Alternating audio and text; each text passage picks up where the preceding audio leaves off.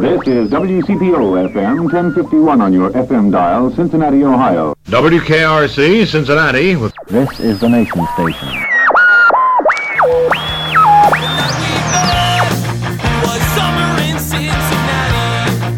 Hi again, everyone, and welcome to the Cincy Shirts Podcast. It's episode 113. Today on our show, Chip Chinery. I was able to see another comic do some of my material, which is always a treat because he stole it. Now, I won't mention any names right now, but, you know, the stand-up comedy community is very tight, and I was in L.A. All of a sudden, my phone started ringing from the East Coast. You know, it's like 8:30, 9 o'clock my time in L.A. Dude, this guy just did your joke. He did your Lincoln Memorial joke. Chip Chinery is a stand-up comedian and actor. You may know him more from the latter, but he started telling jokes on stage back in the 80s at the age of 16 at a bar in Clifton. He started touring a few years after graduating from Miami University up there in Oxford, and he wound up in Hollywood in the early 90s and has since been in tons of commercials, TV shows, and movies. If you just Google him, you will recognize him immediately. And in addition to comedy and acting, he's adept at managing his money and shares his tips via a blog that's separate from his website, and that's called Chip's Money Tips. Just Google that. You'll be glad you did. And speaking of money, if you've been liking the podcast, you can help support it by PayPal or Venmo, of course. Simply use podcast@cincyshirts.com and chip in whatever you feel is fair. Also, be sure to listen for the special promo code, speaking of saving money, for 20% off near the end of the episode. Now let's talk to Chip Chinery. Cincinnati, Ohio. Cincinnati, Ohio. I come from C-I-N-C-I-N-N-A-T-I, Cincinnati. She came down from Cincinnati. Just maybe think of me once in a while. I'm at CincyShirts.com in Cincinnati. Hey, Chip. How's it going? Good, buddy. How are you?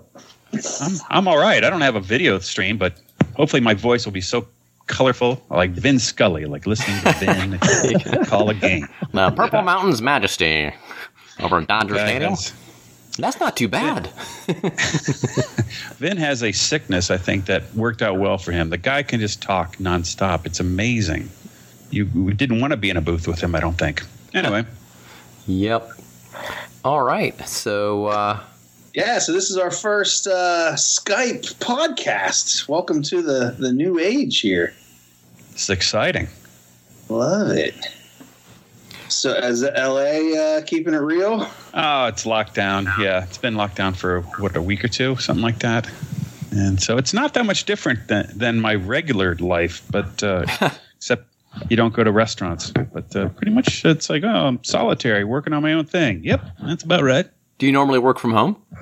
I do. Oh, okay. So, other than acting auditions, which are completely dried up, I don't leave the house that much. Yeah. That's what I was wondering. What's TV going to be like in 6 months when they run out of all the stuff in the can? Yeah, I think they've already been doing auditions from home, so I think they can still cast from home. But then as far as shooting things, we'll find out. We've learned a lot in 2 weeks, so I'm thinking the next 2 months we're going to find out a lot more. People will adapt and we'll figure things out. But just do TV shows from home. There you go. Yeah. Well, some are doing that, aren't they? Yeah. So you're from Cincinnati originally, obviously, which is why we have you on the show. So yes. As the resident Clevelander here in the chat, I will ask you what. Jesus, here we go. No, I'm just gonna. What high school did you go to? I know to ask that now. I'm a St. X guy. Yeah, it's like in Cincinnati. It's like when somebody says, "Where do you go to school?" They're not asking where you went to college. Nope. So yeah, I went to that is only really true for Cincy, right? It seems like it anyway. Somebody told me that St. Louis is like that as well, but I don't know that for firsthand. We'll have to have Greg Warren on and confirm that. I lived in Pittsburgh and in Cleveland, and that's exactly true, at least for those three cities, is that Cleveland and Pittsburgh, it means what college you went to. Shockingly for Pittsburgh, assuming people went to college there. Ha! Yes. That's for Josh. Clevelander. Yeah, right? Yep. So St. X, and then where'd you go from there? I went to Miami. Graduated in '86 from Miami. And what was your major there? At what point did you know that you may not even need college for what you do? I got a degree in psychology with an emphasis in business, which really just means I was in the business school. And then halfway through my junior year when I switched over to psychology because I ran into a juggernaut, a buzzsaw called Accounting 202, and it granted me an F, a failing grade. And at that point, we pulled the plug on business degree and said, well, I'm going to get a psych degree. I like psychology. Yeah, so they said, well, we have a different division called a business psych, which you can use your business courses as related to the psychology thing. So I have a degree in psychology with an emphasis in business, which I've never used. Although in stand-up, I say that psychology and comedy are similar because they both study how people act. It's kind of true, though, right? I mean, do you think subconsciously that sort of a background helped you find material or be able to, relate your thoughts to make them like applicable to like large audiences? I think it was just I don't think I learned anything in my psychology classes that influenced comedy. I think you have a curiosity that makes you attracted to psychology. So I think there's that connection, and that's the same curiosity that makes you want to write comedy too. I think. At least I say it. It sounds right, doesn't it? Well, what prompted your first foray into comedy? Was it something you always wanted to do? Did you do like an open mic on a whim, or? I loved comedy. I used to sit outside my bedroom door and watch down the hall through my parents' bedroom door to see the TV, which my mom always watched Johnny Carson's monologue pretty much every night. So I'd stay up late. I loved staying up late even as a young kid, probably 10 years old or so. So I'd stay up and watch Carson's monologue from my bedroom, and then I just loved it. So at age 13, I started writing down joke ideas. And not 13. Great stuff. Yeah, like do birds come from bird seed? Stuff I like that. I had, so it's it's like it's a start. So I wrote down joke ideas, and then my dad must have known I wanted to do it. So he put this ad that he saw in the newspaper for a club in Clifton. It was a bar that was going to start doing comedy nights. And they were looking for amateur comedians, and the club was called DWI. D.W.EYE, and it was on the UC campus, or right near it. And so when I was 16, I went down and auditioned, and they said, "Yeah, great, you can come and do weekends." So it would be basically an amateur night with some guys who'd been there a year. It was anyway. So it was basically an amateur night show with a headliner like Emo Phillips or someone like that from Chicago who would come down. And it was just at the beginning of stand-up. We're talking 1981, summer of 81. Wow. It was a beginning. It was before the boom in stand-up comedy clubs, but it was definitely the forefront of it. And you were 16? I was 16. They let me in. I turned 17 that summer. Thankfully, there was a guy a year older than me who had pretty much blazed the trail. So Alex Bernstein was 16 or 17 when he started. A year earlier at that same club. So I was able to walk in, and they kind of knew the blueprint. I'm like, okay, just don't drink any alcohol. That's amazing to me because, I've been fascinated with the people who did stand up in Cincinnati before I started because a lot of them had moved away and I'd never actually gotten to meet them. I'd only heard of them. And when I started doing stand up, it was a month before my 21st birthday that I did my first open mic. And I was considered like super young at that time for someone wanting to do an open mic. So like to think that you were even doing them at 16 is like, that blows my mind. Yeah, it was strange. I mean, you're not that funny at 16. Let's be honest. There are not that really many funny 16-year-olds, and you don't have a lot of life experience. You can't talk about your wife or your car or your mortgage. Your point of references are so. You're talking about bird seed. Do birds come from bird seed? Do the Eisenhowers do the Eisenhowers collect, or do the Roosevelts collect dimes? It's just who would want to spend grandpa? Just stupid things like that. A lot of puns. See, that's hilarious. I love puns. Yeah. Like I'm very open that like silliness and wordplay are like two of my favorite things in stand up. And I remember the first headshot of yours I ever saw. It was like you kind of the way people do those Olin Mills shots where they're resting their chin on their two hands. Yes. And if you looked at the headshot, you had three hands.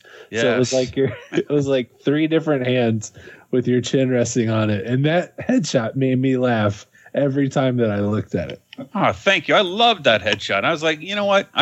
It came from a parody of I had at the time there were a lot of stand-up comics who were calling themselves the blank of comedy, and I had decided I was the cheese man of comedy, which meant nothing. I was just parodying everybody's headshot had, the dork of comedy. I think Steve Caminiti was the dork of comedy. Everybody had a handle or a hook. Jimmy Gleace was the easy boy of comedy. Anyway, so I had 4 headshots that I snapped. That was one of them. And the other ones were parodying the other stand-up comedy headshots that were out there. But a lot of guys had their hand on their fist. And I just I got to put a third one out there. So that was I loved it. And I brought that out. I was using that when I moved to Los Angeles. And a lot of casting people got it and loved it or hated me because they thought I was just trying to be funny. And I was like, no, I'm parodying something that you don't know about. But some people loved it. Some people hated it. But I loved it. It was fun.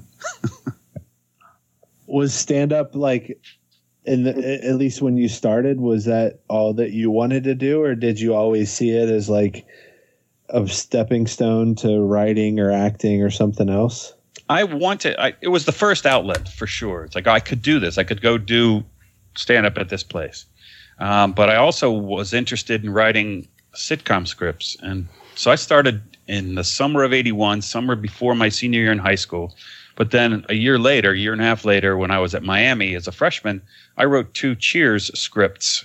And that was Cheers' first year was that fall. It came on in the fall of 82. And I loved it. So I wrote 2 Cheer scripts. So I thought, maybe I'll go be a writer. And this will be my next path. And then I found out that you couldn't get anything read by agents. So then I was like, daggone it. Because you'd ask the Writers Guild for a list of agents so you could submit your work to them so they could represent you. And I couldn't get anybody to handle me. And then I noticed on the list, it was all these people from Los Angeles and a few from New York. And then there was one guy in Pennsylvania. And I was like, I called up the guild. I said, what's it take to be an agent? And in Los Angeles, they said, you got to have a surety bond. You got to have this, that. You got to have an address and all this. But then I called the New York side of it, the Writers Guild of America West. And they said, just sign up and, we'll hook you up. And so I actually created a Writers Guild agency. I was a signatory Writers Guild agency called Under Agency. Because I was underage when I wrote this. Underage to go to bars. And so I was listed in the Writers Guild of America West directory as an agency. And I didn't want people to send me scripts, but I got scripts for years. I think I finally closed it in 87 or 88, or I handed it off to a buddy. But the whole thing, I created it so that I could be a writer. To represent yourself? Yeah, and it just to get myself submitted, and I just stupidly, I didn't know how it worked. I submitted through the underagency. I submitted to Cheers, and you're never supposed to submit a script for the show you want to get on because those people live it, breathe it 24/7, and they're going to find problems that no one else would. So right, that was you should find a show like Cheers. Yeah, and submit that. Yeah, it's you love the Cosby Show. Submit the Cheers script to Cosby, not Cheers to Cheers. So anyway, I got a call from I was a David Lee. I actually got him on the phone. He was a producer of Cheers. He goes, I'd never heard of anybody creating an agency to get their stuff submitted. But, you got some hope here. You got some promise, but it's a nice first draft. And he said, keep trying. So that's as far as it went. But that was I thought, I could go be a writer, but then I didn't keep doing it. Well, at some point you spent a little bit of time at Second City in Chicago, right? I did. In college, I won a contest where I got to perform with the National Touring Company, which I'm sure was a delight to the cast. Oh, good. A college kid who thinks he's funny is going to come and improvise with us. This is comedian Make-A-Wish. Oh, exactly. Yeah, so I did a show there, and then I thought, this is fantastic. I love sketch. I liked the idea of sketch and improv. So when I started doing stand-up, and I always liked that idea of Second City because SNL had just come on in 75 to 80 with the original cast, and they were huge. So I was like, this could be something I want to do. I don't have to just do stand-up. I could be a sketch performer, an improv guy. And I actually, so I eventually took class at Second City in 93 but it had taken a long time for me to get to Chicago. And I moved there one summer of 93, and worked the comedy clubs at night, and then took Second City class on the weekend. Well, you had the luxury of, I say it's a luxury, but I don't know, of your dad encouraging you to try stand up. So does that mean that when you said, "Hey, I want to do this for a living," that you didn't get a lot of backlash for abandoning a psychology degree from Miami? It's true. And my mom was even more as supportive. Neither one was more or less supportive, but my mom's father was my grandfather, whom I never met, because he died before I was born. But he was he was a doctor. I was going to say psychologist, which he wasn't. That would have been a lie. He was a pediatrician. And so my mom came from that family where the doctor living in Mount Lookout or Hyde Park. And so that was her background, but she was also interested in artistic endeavors. So when I had a job that I left to do stand-up full-time, I knew I was going to quit to go do stand-up, but I was very self-conscious about it and didn't tell them my plan. I just said, I'm going to quit this job and I'm going to go do something. And they said, what are you going to do? And I said, I don't know. And my mom said, oh, that's exciting, which took me aback. It's like, here's my mom who's, raised in a very much more strict, certain lifestyle. And then here I am going, I don't know what I'm going to do as age 24. So, but they were both very supportive. They thought it was cool. My dad's a funny guy. And so it was fun.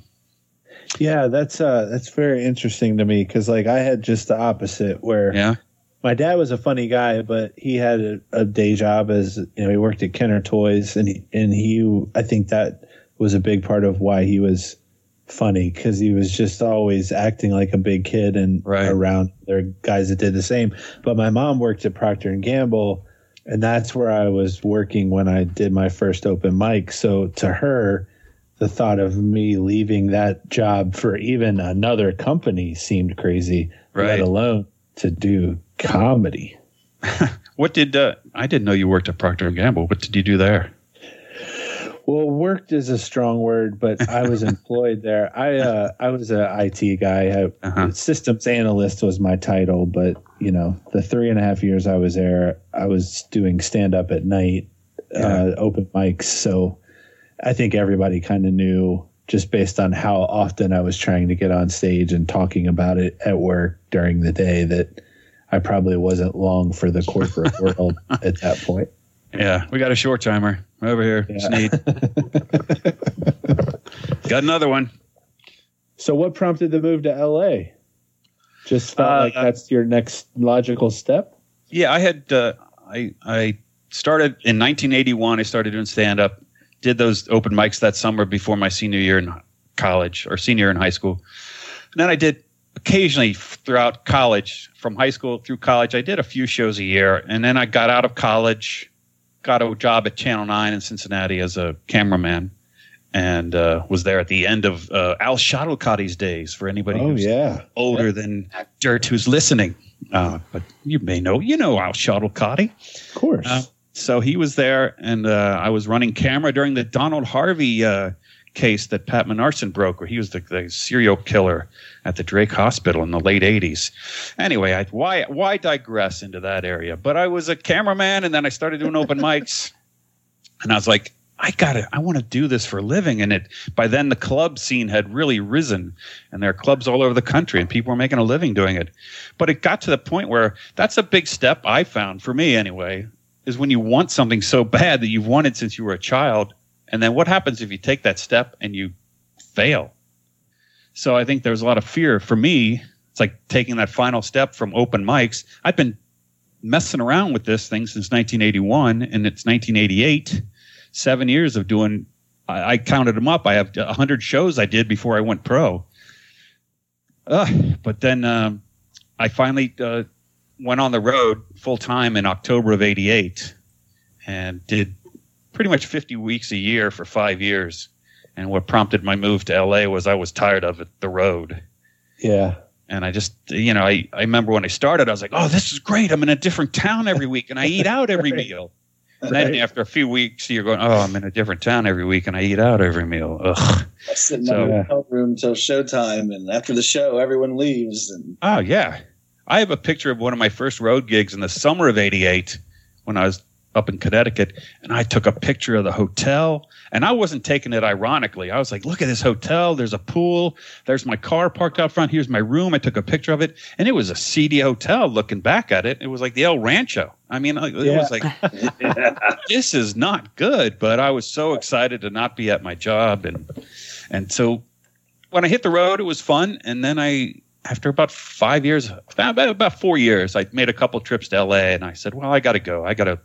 This is where I got to go, because I'm not going to be a comedy club headliner who crushes to the point where people want to pay a ton of money to see me. I just didn't see it coming. I didn't think it would happen for me. So I was like, well, I'm going to get into At that point, TV. were you featuring or headlining? I was solidly featuring and started to headline. I was headlining the Muller gigs in the Midwest that were 2-man shows, or some of John Yoder stuff in Michigan, and some of these triple headliner shows, and like Tom Sobel might book. So I was dipping my toe into the headliner world. I was never this crushing headliner, in my opinion, that you could count on every show to crush like some guys do. So it was always a little stressful when you headline, and for me. Now, who were some of your contemporaries, like either here in Cincinnati or guys that you came up with that, on the road that people might recognize? When I started in Cincinnati, Drew Hastings was starting pretty much the same time I was. John Rigi, who went on to be John Rigi. Oh, yeah. Do you know Rigi? I know him through email and Facebook. I'm a huge fan of his work, because I've seen some of his stand-up, but the shows that he's worked on are so iconic, especially 30 Rock is like just one of my all-time favorite sitcoms. It's great. And he it just so happened we kind of reconnected. Anyway, yeah, and I talked to him yesterday, and he won a Peabody for 30 Rock. I was like, you have a Peabody Award. That's amazing. Wow. And I think it's important for people to hear, like, local comics. I didn't mean to cut you off, but I'm a student of the history of stand-up in the city, because I have such a passion for the amazing things that a lot of people did when they live here that some of these newer comics may not know, because they haven't seen them walking around the club, or they may not have a Netflix special, but they've gone on to do amazing things, and their roots are here in town. And I think that's important for people to hear it. Oh yeah. Every town can have some. Rigi to me is so funny, and watching him work early on, you realize, oh, okay. So that's kind of what I want to do. I want to do stuff that I think is really funny. I learned early on not to do things that don't try to figure out what the audience wants. Just do what you think is funny, and hopefully that'll, they'll find you funny as well. But for me, I didn't want to pretend to be somebody I wasn't. And Rigi was very good on stage and just odd, and everybody loved him, and just he's so funny. And he went on to be a writer, producer. He acted a little bit in Larry Sanders. He played a writer on Larry Sanders. So Rigi was at DWI. He was one of the guys who had started probably a year before I did. So he was one of the big names there, and Bert Chalice. Chili Chalice. Chili. Exactly. Who passed away about a year ago, I think. But I know he did, but I think it was about a year ago. So then when I got back into stand-up in 87-ish, Michael Flannery had established himself as a big gun in Cincinnati. Roger Naylor was always around the scene. He was there at DWI. He was still around when I got back into it in 87, 88. And then I got DWI. DWI was that club in Clifton. Oh, where that's I started. the club in Clifton. Okay. Yeah. And it's a different time. It was I started 6 months after Jimmy Carter left office, and who would name a bar DWI? It's like it was still a newer phrase, a newer thought. It's like, call it DWI. I don't know. Now it's today the we're not Betty even Ford Comedy Club. Yeah, it just would not. It wouldn't fly today. But yeah, that's when drinking and driving was cool. Yeah. Like, remember? Like on Andy Griffith, Otis Campbell, somebody drove a car, and they had, Otis, get out of the car. You can't drive. I can drive. It's a different time now. But Caminiti was another guy who was starting in Cincinnati when in '88. Well, he wasn't actually starting. He had established himself a little bit. He and I actually performed on the same stage the same night that he went up for the first time. We were in a sorority, the DG Anchor Splash competition, where fraternities would send a representative to do some sort of stupid talent swim competition show. And I guess I did stand-up, and he did stand-up as well. Now it's his first time on stage in '83 at Miami. Hall Auditorium. Wow. Yeah. Where were you? Yeah. But then as far as the road guys I came up with, I was really close to Jimmy Pardo. Guys from Chicago I really hooked into it. Andy Kindler early on. Brett Leake, another guy out of Virginia. If you don't know Brett, so great. Tremendous writer and funny dude. Yeah, that T-Shawn Shannon was another guy I got to be buddies with early. He and I were both baseball fans, and in '89, we both booked work in Orlando so we could go see spring training games. And he was an Astros fan, and I was a Reds fan, and we had a great time checking out our teams down there. That's awesome. T-Shawn went on to he wrote on Leno for 7 years, and he wrote on SNL for like a dozen or 10 years, something like that. So, yep, very funny dude out of Houston. Jeff Caldwell's another guy, very funny guy. Caldwell? Yep.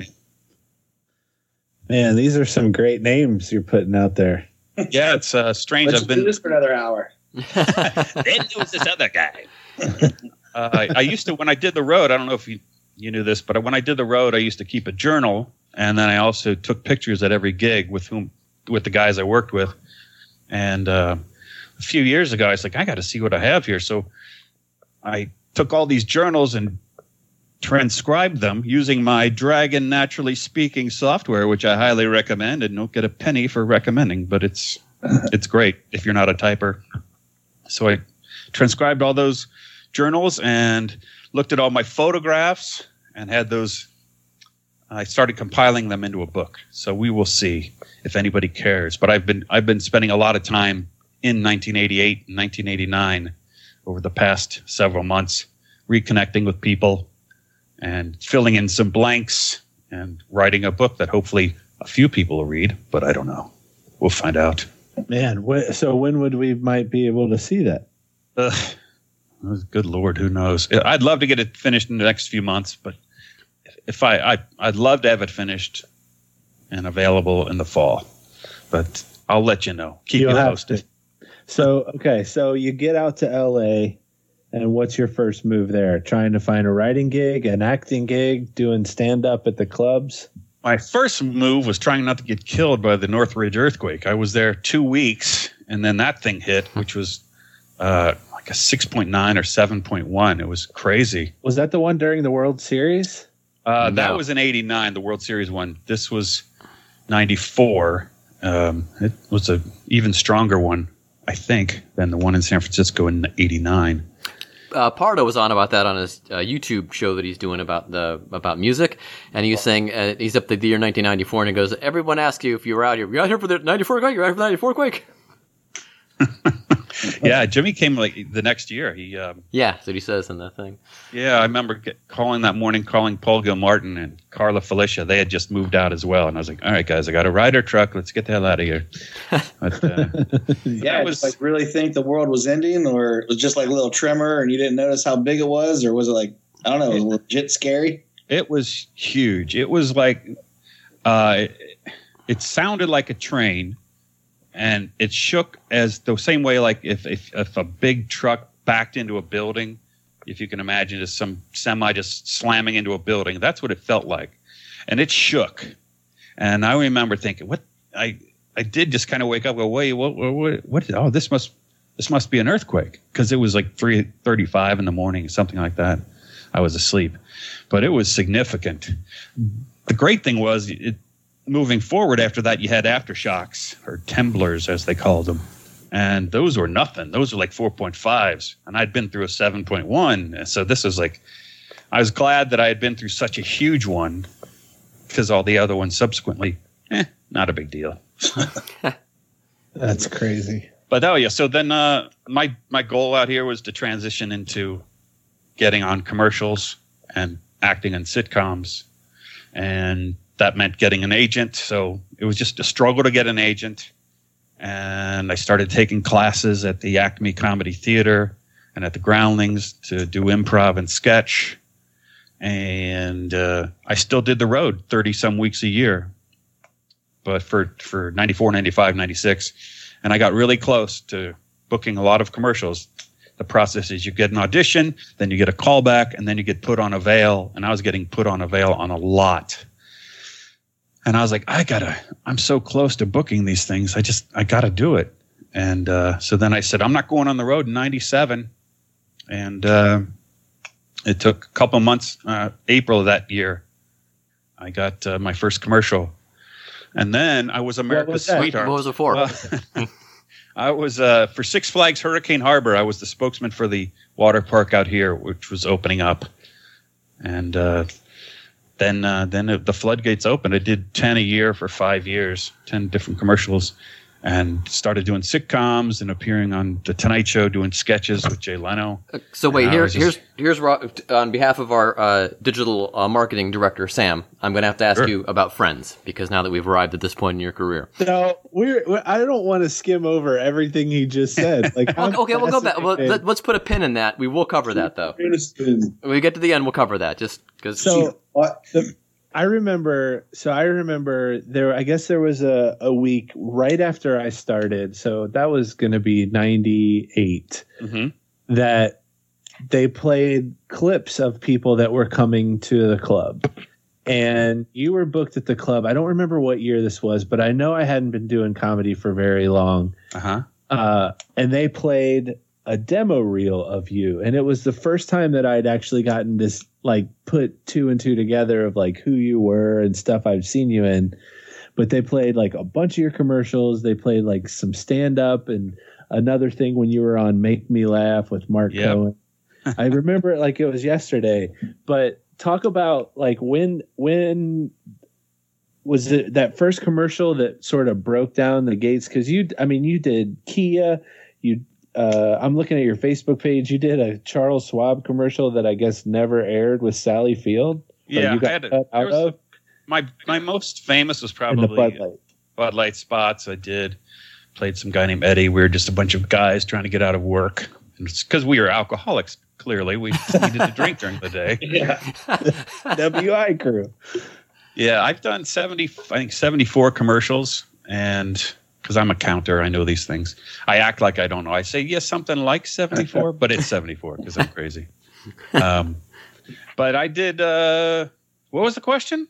Which one was it that you were like, okay, this is where I'm going to be making my money now? Like, did you have to get a Bud Light campaign, or was it just you unlock the key? Because what I notice is you start to recognize, and sometimes it's a comedian that I know, and maybe that's why I recognize it, but you start to see like the same guy in every commercial for a while. Yeah. And is that because like there's a casting director who loves you and will use you every chance you get, or you figure out the way to audition to get the role and you just start getting more? Or do people just say, we need to get that guy from the Walgreens commercial? Yeah. Sometimes that happens, but I will say this. I thought I was getting really good at the auditions. I was like, why am I not booking this? I got a callback. I get a callback.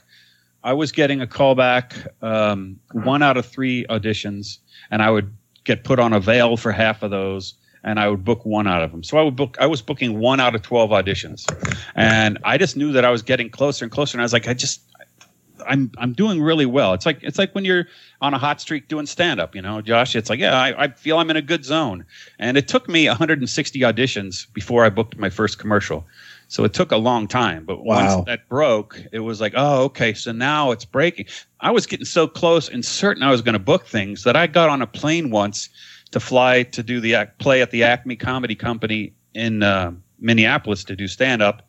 And when I landed, I checked my voice or my answering machine, because that's what they were back then. This is in 95 or 96.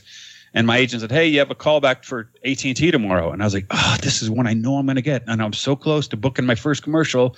I want to book a commercial. This could make my year. I could make $30,000. I want to do this. And I was like, damn it, I'm going to get back on a plane, use frequent flyer miles, and fly back. So I did. I called the club. Can you guys cover me for 2 nights? Yeah, great. And I flew back to L.A., auditioned the next morning for the callback, got back on the plane, flew to Minneapolis, and they said, oh, you're second place on this one. They don't want to hire you, but you got really close. I was like, so I was getting that close and certain of it. And I think it's just you feel it. You know what's going on. You feel it inside, and you're getting put on a veil. And so what was that? Where was I going with this? When you kind of knew that it was like that's where you should put your effort, I guess. Right. And I think that I was burnt out on the road, so I wanted to do this, and I was getting positive feedback. And I think once you start booking, people do say, oh, who's this fresh face?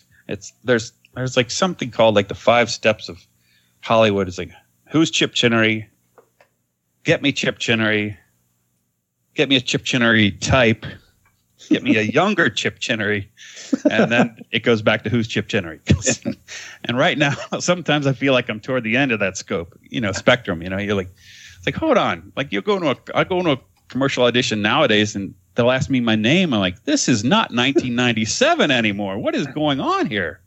This whippersnapper's asking me my name. Doesn't he know I was Eddie for Bud Light? How dare you, sir? Tell me about the Tonight Show. Was that were you just like on call if they had an idea that they wanted to slide you in on? Because I mean, it looks like you did, a bunch of just random sketches where you're just like a guy in the audience or whatever. I did.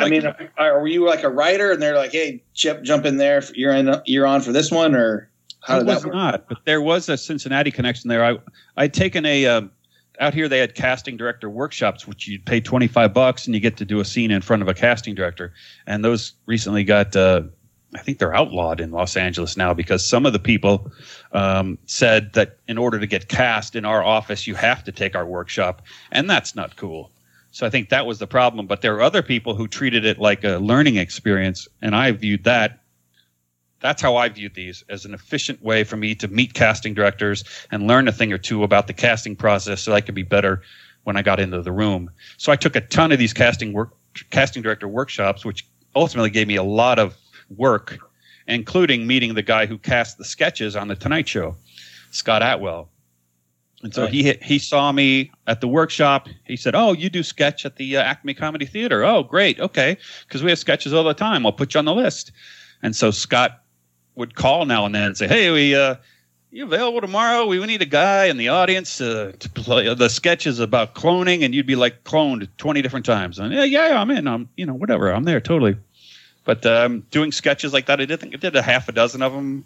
Got to do one on the show live with Jay on his 50th birthday, which was a sketch of, what was it? Dangerous products. And mine was knee hands. And I just had hands strapped to my knees so I could drive the car while talking on the phone and drinking coffee. And that was a kick. Yeah. Was SNL ever on your radar, or was that ever really a big? I mean, oh yeah, I loved it. Did you ever try out or try? I never tried out. I had a Kia commercial campaign that started in the end of '98, early '99, and in it, this director Jordan Brady and well, actually, let me put a pin in that. Just dial back to the Tonight Show thing. I said a Cincinnati connection. I did one sketch called When Goldfish Attack, and Bert Chalice was one of the writers. And I believe he might have written that sketch even. So it was fun just to go on set and see Bert there. And Bert Chili Chalice. And anyway, that was a Cincinnati connection. Did you ever get to do stand-up on the Tonight Show? Never did. Wanted to, never did. I was able to see another comic do some of my material, which is always a treat because he stole it. Now, I won't mention any names right now, but the stand-up comedy community is very tight. And I was in L.A. All of a sudden, my phone started ringing from the East Coast. It's like 8:30, 9 o'clock my time in L.A. Dude, this guy just did your joke. He did your Lincoln Memorial joke. It's like, what? And the joke's pretty specific. I said, I saw the Lincoln Memorial. It's no wonder that guy was president. He must have been 30 feet tall. I think his slogan was vote for Abe or he'll squish you. So something stupid like that. And and the problem is I worked with a guy who later worked with this comic, and the guy I worked with riffed my joke to this comic who did The Tonight Show. And the comic who did The Tonight Show said, hey, can I do that joke? Yeah. So this guy who opened for me gave my joke to this unsuspecting comic who eventually did The Tonight Show. And it was Robin Williams. Well, the problem is there's the guy who did The Tonight Show. 2 years before that, I worked with another guy who knew this comic and the comic who gave my joke away and said, yeah, this dude gave your joke away to this comic. So we got on the phone, cleared it up. He said, okay, I won't do it again. What's that? That happened to me with a guy on Last Comic Standing. Yeah. I'd done an open mic in Austin, Texas. And then I was watching Last Comic Standing, and a kid that was on that open mic did it and made it onto the show. Perfect. You've had a lot of jokes stolen, Josh. I have. It's annoying. It is annoying. It's annoying because, well, it's annoying just for obvious reasons. But if you don't have a bigger name comedian, like I know Patton Oswalt is a huge champion of like defending people who've had their stuff stolen. And if you don't have somebody like that, then it almost comes across as being like butthurt or sour grapes of like, oh, well, you're just jealous because that person did it on TV and you didn't or something. Yeah. But, I've had jokes of mine turned into memes that have been shared millions of times. And then, you do that joke in a comedy club and people are like, you took that from that meme. And I'm like, no, that meme took it from me. Yeah. Somebody maybe innocently makes the meme up. Oh, I love Josh. Here, I made a meme. Could you put my name at that as credited to Josh? No? Okay, fine. Yeah, you couldn't have put my picture. Instead, it had to be a conversation between Captain America and the Black Widow. Yeah. Oh, that's frustrating. Man. All right, so is it Friends time yet? Oh, sure. I guess, but I want to. I love these that Kia commercial. I feel you were in roles that. Like, I don't know, like from what I know about your stand-up, a lot of the commercials I've seen you in, it's like you can see it's the same guy. It's like obvious why you got it. Like that Kia commercial was very, what would you call it? Satire or sarcasm of like a really serious car commercial? Yeah, there was the Jonathan Price for Lexus commercials, and so they were hoity-toity, so we were parodying that. Or is it parody or satire? I'm not even sure. It's one of the two, but I remember you were like, in very serious tone, you would say, this car has 4 tires. Standard. Brakes, doors, seats, all standard. A car like this won't last very long. Yeah, that was my favorite commercial of all that I've done. I think it's on my website, chipchinery.com, if you ever want to check it out, anybody. Look at all my clips. But that particular commercial, you were talking about SNL. I definitely wanted to get on Saturday Night Live, and I sent that commercial to Alaya Cohen, who was talent coordinator on the show at the time. And I did get a voice message back from her saying, "Hey, we got your tape. Loved it. It was just a minute long. Do you have anything else?"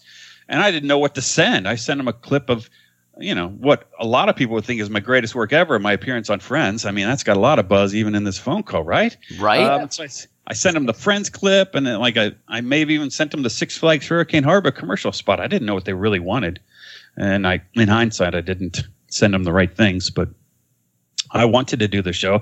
Never got to audition for it, but it also could be something where, maybe God's out there guiding it and says, yeah, you wouldn't do well there, dude. So I'm going to make you not get it. Who knows? There's definitely a difference between LA people and New York people, right? Oh, LA people are so slow and New York are so fast. I mean, we're making jokes now. And there's no subway in Cincinnati. Well, there is, but it never got finished. Yeah.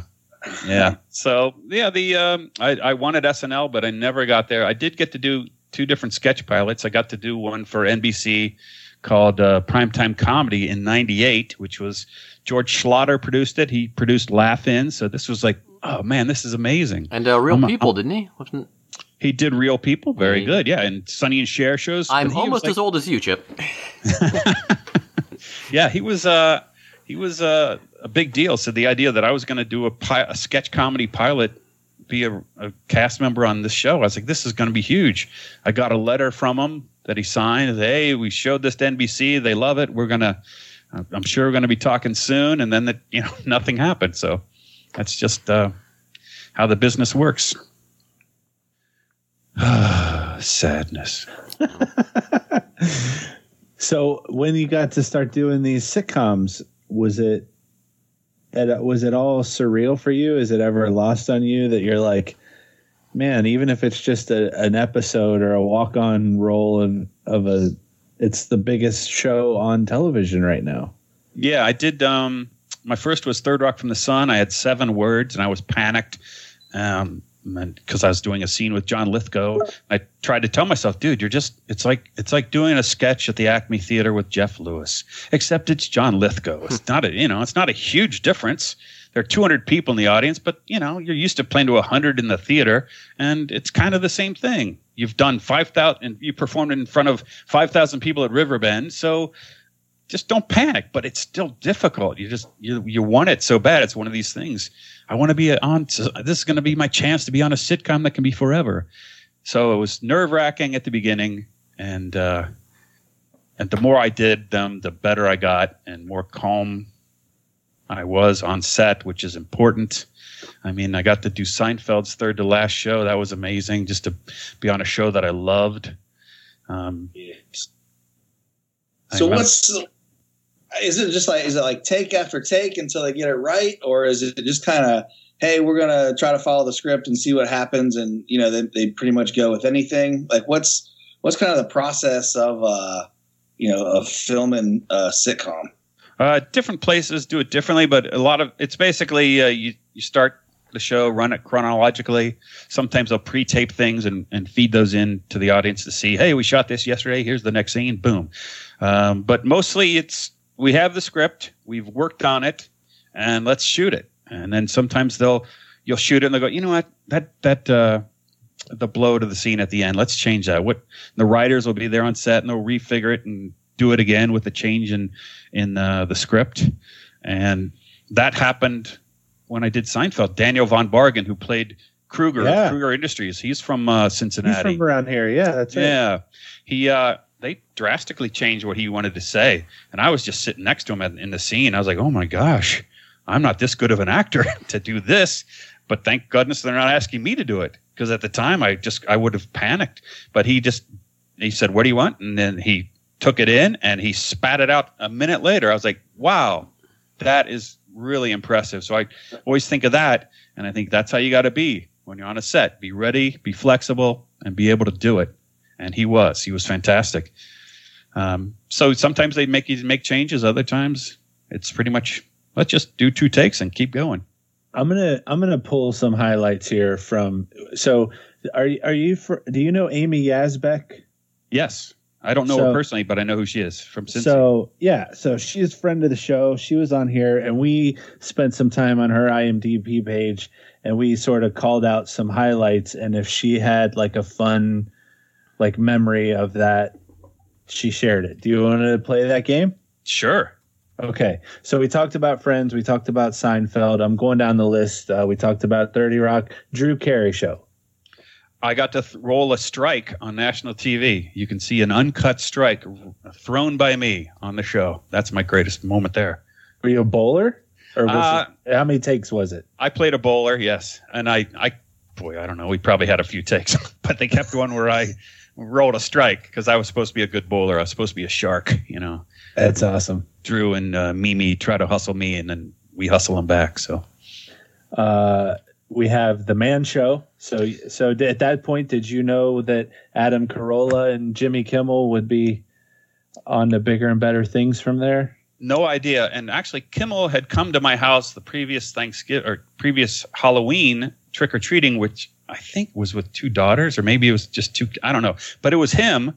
And I just looked at him and said, oh, I think he's another actor, because I recognized his face. But he had started, he already had the Man Show, and I didn't figure that out till later. But I was like, hey, man. And but I loved that sketch. Very funny. I'm not sure it would get on the air today. Wife's School. It's a very funny sketch. And got to do it with my friend Fred Goss, who's the other actor. Oh, yeah. He's great. Yeah, we were at the Acme Comedy Theater together doing sketch in the late 90s. And this was a fun little sketch we got to do here. Wife's School. Did you see Girls on Trampolines live? I did not. We were a pre-taped thing. The movie Coyote Ugly. Yeah, I got to do. I played a cop in it, cop number 1, and cop number 2 was Nick Vallelonga. And if that name sounds familiar, he just won an Oscar, several Oscars, 2 years ago for Green Book, which was the story of Nick's father. Nick's father was played by what's his name, the lead in that movie. But yeah, I was. I really hadn't seen Nick over the years since we shot that in '99, and. Then all of a sudden I saw the poster for Green Book and his name jumped out at me. I go, I think I know that dude. Hold on. Huh? Wow. Yeah. So Space Cowboys. You're talking Hollywood royalty in that one. Oh man, I got cut out of it, but I didn't find out till after I went to the premiere, which is great. You're sitting there waiting, you're watching. My scene should be right about now, right? That's the best time to find out. It's the scene is not here and I'm not in the credits. I got a letter the next day from the producer. It just got, it didn't get there in time, but it was saying, hey, yeah, just so you know, you got cut, and we'll try to get a copy for you, which they did. But that was like, I remember when I booked it, my agent called up. He's like, hey, they want to have you on this Space Cowboys movie, but it's only like $800 or something, just one day. And I was like, he's like, do you want to do it? I go, is Clint Eastwood still directing it? Yeah. Okay. So I get to meet Clint Eastwood, get to be in a movie, and I make $800. That's fine. I'll do that. Yeah. And, but when I got to the set, you walk in and they say, hi, hey everybody, this is Chip. Chip, this is Clint and Donald Sutherland. And you're like, and you try to be cool, but you're like, it's just, you can't help. I couldn't help but be Jones, James Garner. Yeah. Yeah. It's like, oh, hey guys. And they kind of show me a chair to sit in, and then Donald Sutherland's sitting across from me, and he kind of gets this look in his eye like, let's do the scene, and he starts doing the scene, which I read in my trailer, but it's the scene before my scene. It's not my scene. So he does his line, and I go, I'm not in this scene, and then I was panicked. I'm not in this scene, and Clint comes up laughing. Yeah, exactly. That's the kind of relationship you guys have, kind of, and I go, no, you don't understand. I'm not in this scene. I'm in the next scene. I'm Ted, not Tim. And they go, well, you're supposed to be in this scene. So we'll set up the shot and we'll do it. And I said, yeah, can I see the script? And then the PA ran over with the script. And thankfully, it was just kind of reacting to what Donald Sutherland had to say. So it wasn't like I panicked. But I mentioned Daniel von Bargen from Seinfeld. I thought, that's where I got to be here. I can't panic. I have to just take what it is, soak it up, and do it. So, and then did Ted's scene get cut? I don't remember. That's a good question. Yeah, but I was so panicked, but it was a cool time. It was fun. Right, one of my favorite shows, Curb Your Enthusiasm. Yeah, I just was talking. I did last year. I did the Goldbergs, and I was talking to Jeff Garlin about this. I said to him, Jeff, did you know when I did Curb Your Enthusiasm, that actually aired on the 9/11, 2001? And he's like, no, because our show always aired on Sunday. And I said, huh. So I consulted with my notes in my journal, and they actually had a sneak preview on 9/11. So Jeff was right that the show always aired on a Sunday, but they did a sneak preview on the 9/11 on Tuesday. Wow. And, probably one of the few people watching it. Dominated the ratings, I bet. Yeah. Why is no one talking about this? Hey, shouldn't this be in the Deadline Hollywood? Or I played Archie, the guy behind a car, in the season premiere of season 2. And, hello. And the irony is, Jeff forgot that there was a sneak preview that day. Yeah. That's the sadness. Yeah. But I'd known him a little bit from stand-up and from just Hollywood, so it was kind of easy just to sit there and shoot the shit with him. And I was like, I got to catch a plane tonight to get to Texas. I got to shoot a commercial for the Public Utility Council of Texas. And he's like, oh, I'll make sure they get you next. So he hustled it. Yeah. But it was fun. I mean, it was funny when you audition for a show like that because they don't, it's improvised. And I remember auditioning for it, and the casting director said, so did you get the script? I said, you mean the piece of paper over here? It was literally a shredded 1-inch thick piece of paper that said, Larry tries to sell you a car. I said, yes, I did get the script. I did. Yes. I'm off book. I'm ready. That's hilarious. Yeah. So that would be so fun. Yeah. And it was like, I had other friends who had auditioned for it. I asked them for any tips. They said, yeah, just try to make Larry look bad. Because the show was only a year old, and, you know more now than you did back then. But just remember looking at a car and improvising with Larry in the audition. And I said, how much is this thing? And he's like, this thing, it's $20,000. I said, what? Well, the sticker says $35,000. It's like, oh, good. I got one zinger in there so he looked stupid. And that, I think, is what got me the audition, or got me the role. I was able to connect. What was the Goldbergs like? Super cool, because I worked with the director, Lou Schneider, doing stand-up at Wiley's in Dayton back in 90. And he was directing it. And he'd been a writer for years on different shows. And a couple other guys. We played the high school buddies of Jeff Garlin. Yep. And so I love that show. I feel like that show is so good, but it's not a show that like everybody's talking about. Like, did you see it last week? Right. But it's consistently, I laugh out loud consistently when I watch that show. I catch it in reruns, and I'm always like, why aren't I watching the show all the time? Because I enjoy every episode, and of course I'm properly 80s, so that helps too. And it's not over the top 80s either, like a lot of shows try to do. It's not like in your, we used to have to put things on a videotape and rewind them. And like, it's much more subtle, and it's so well done. Well, almost every episode ends with like a actual video clip, and you know, because you watch the episode and you're like, no way this happened to someone when they were a child. And almost every episode, there's like a video proof of like, oh, that's where this episode came from. Yeah, that's a show like Rules of Engagement is another show like that for me that I never watched really when it was airing, but then in reruns I'll see it and I'm like, this is funny. Yeah, so I read.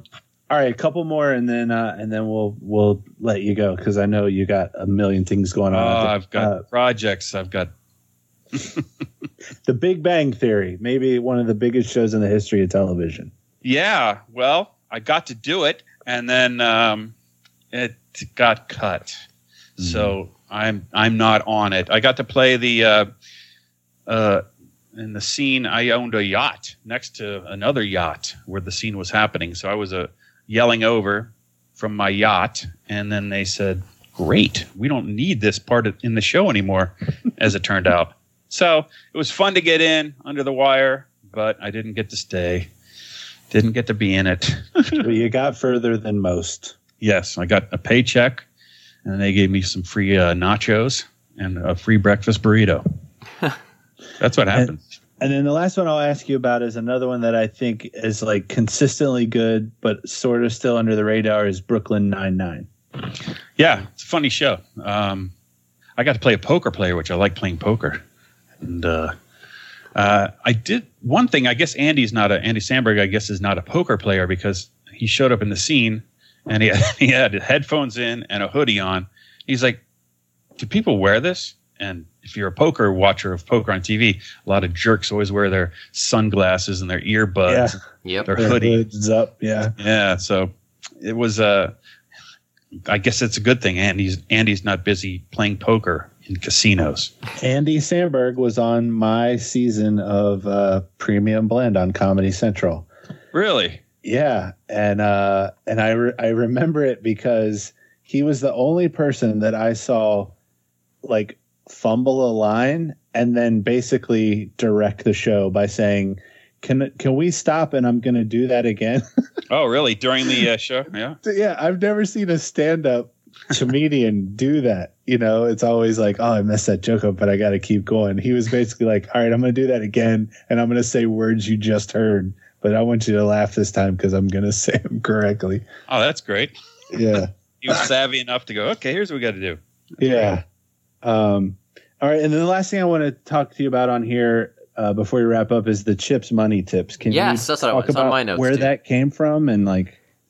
Yeah, I have a website, chipsmoneytips.com. I give money tips in a candy-coated shell, I think is what I call it. Just little personal finance ideas for people, basic personal finance ideas, where to get a great credit card or a bank account to open so you can get extra interest on your cash.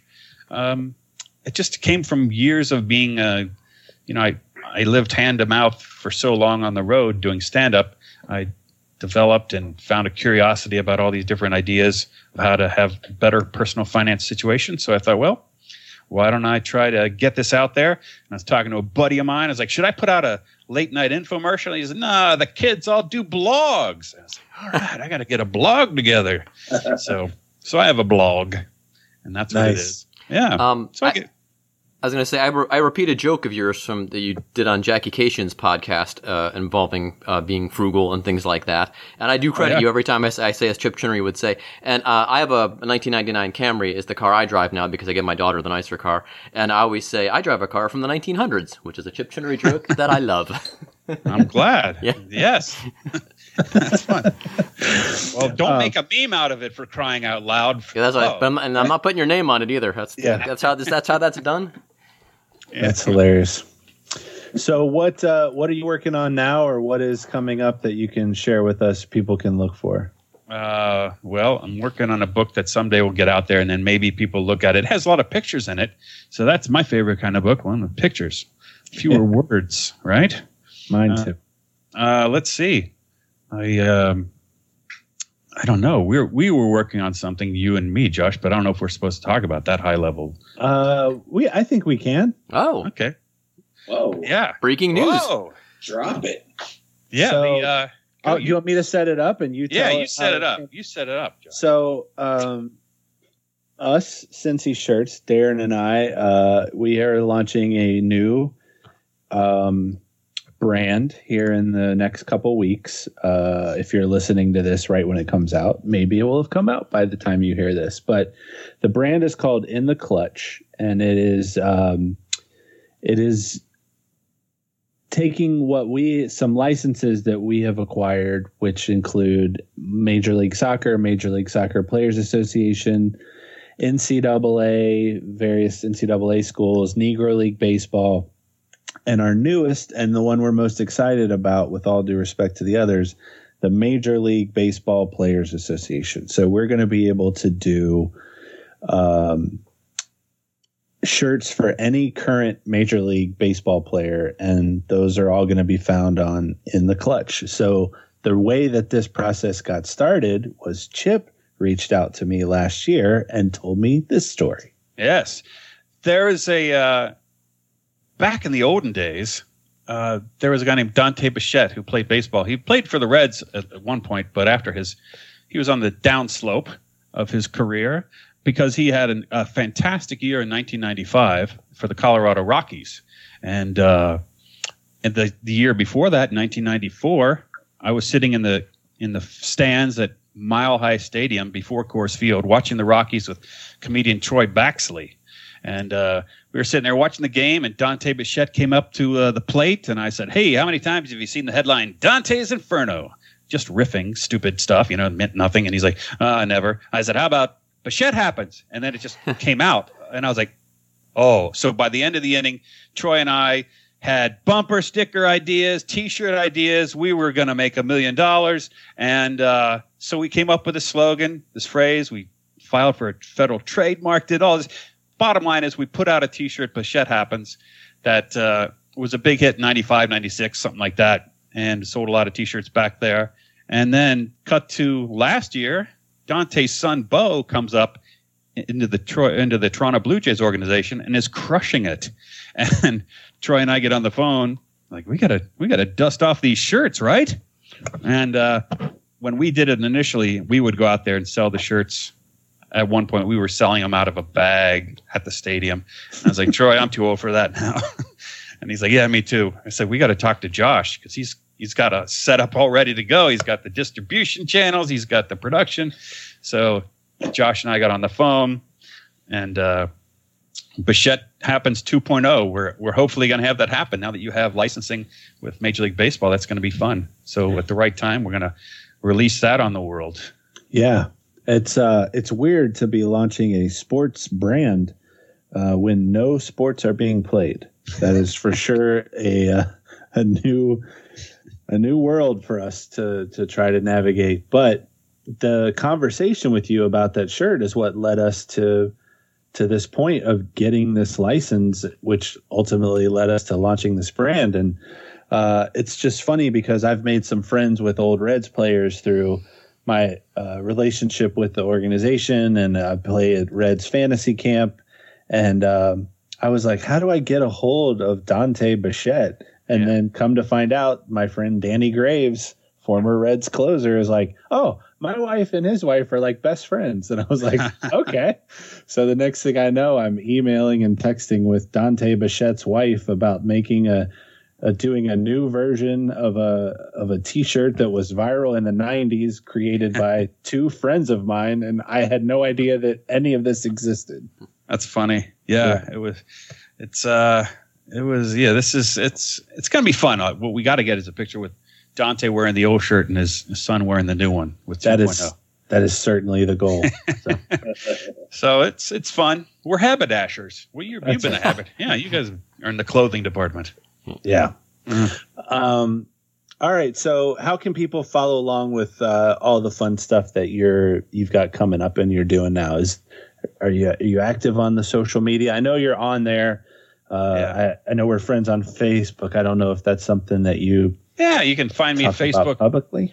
Chip Chinery. I got that at Twitter and at Instagram. I think I'm at Chip Chinery everywhere, and then also at Chip's Money Tips. Or if you want to go to chipsmoneytips.com, check that out. It's free to subscribe. And I recommend highly to go check out his demo reel and some of the old commercials and stuff, because they really are super funny, man.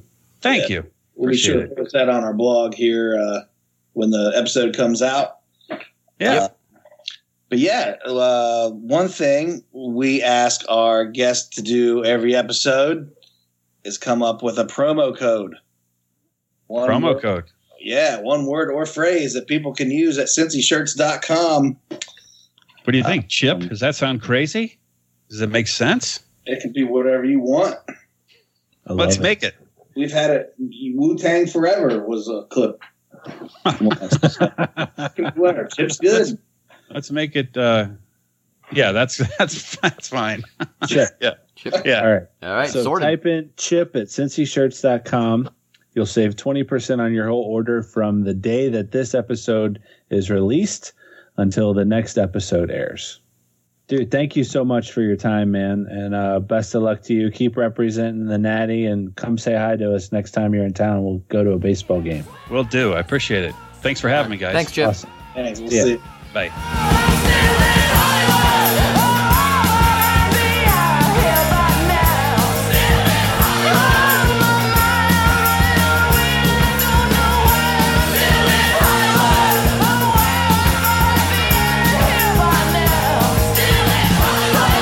Chip Chinery.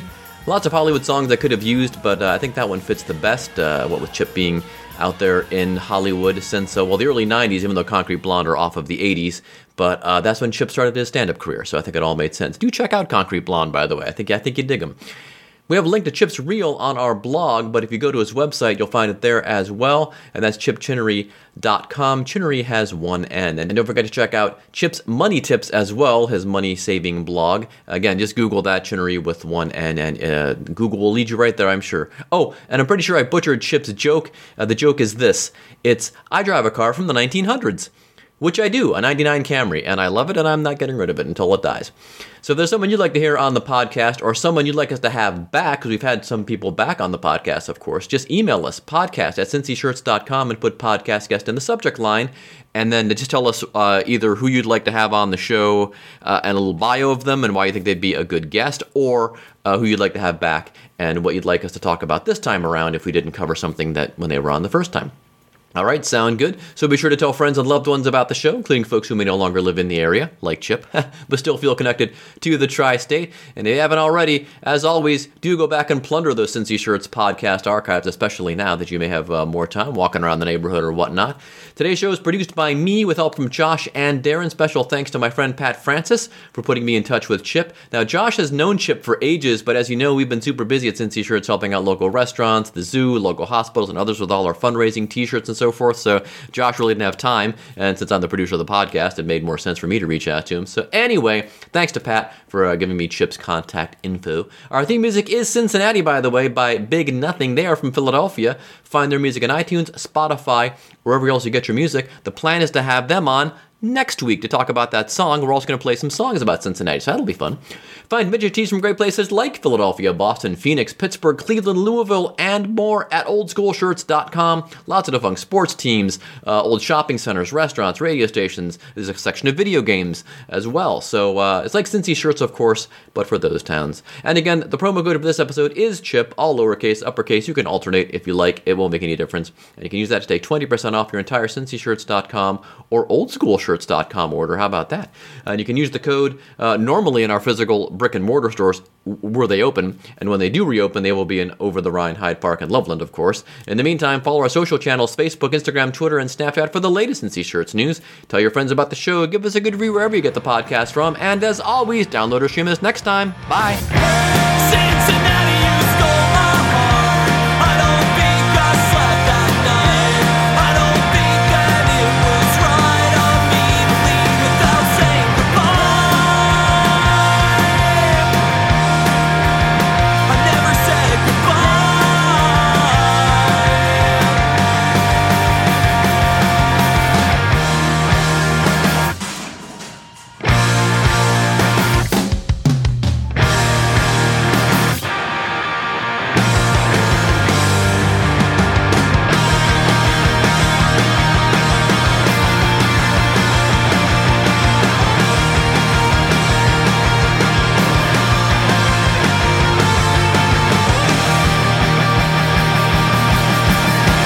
Cincinnati, you stole my heart.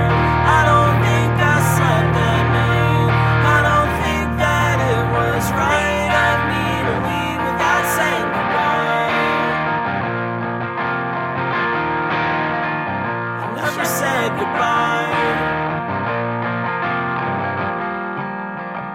I wish I said goodbye.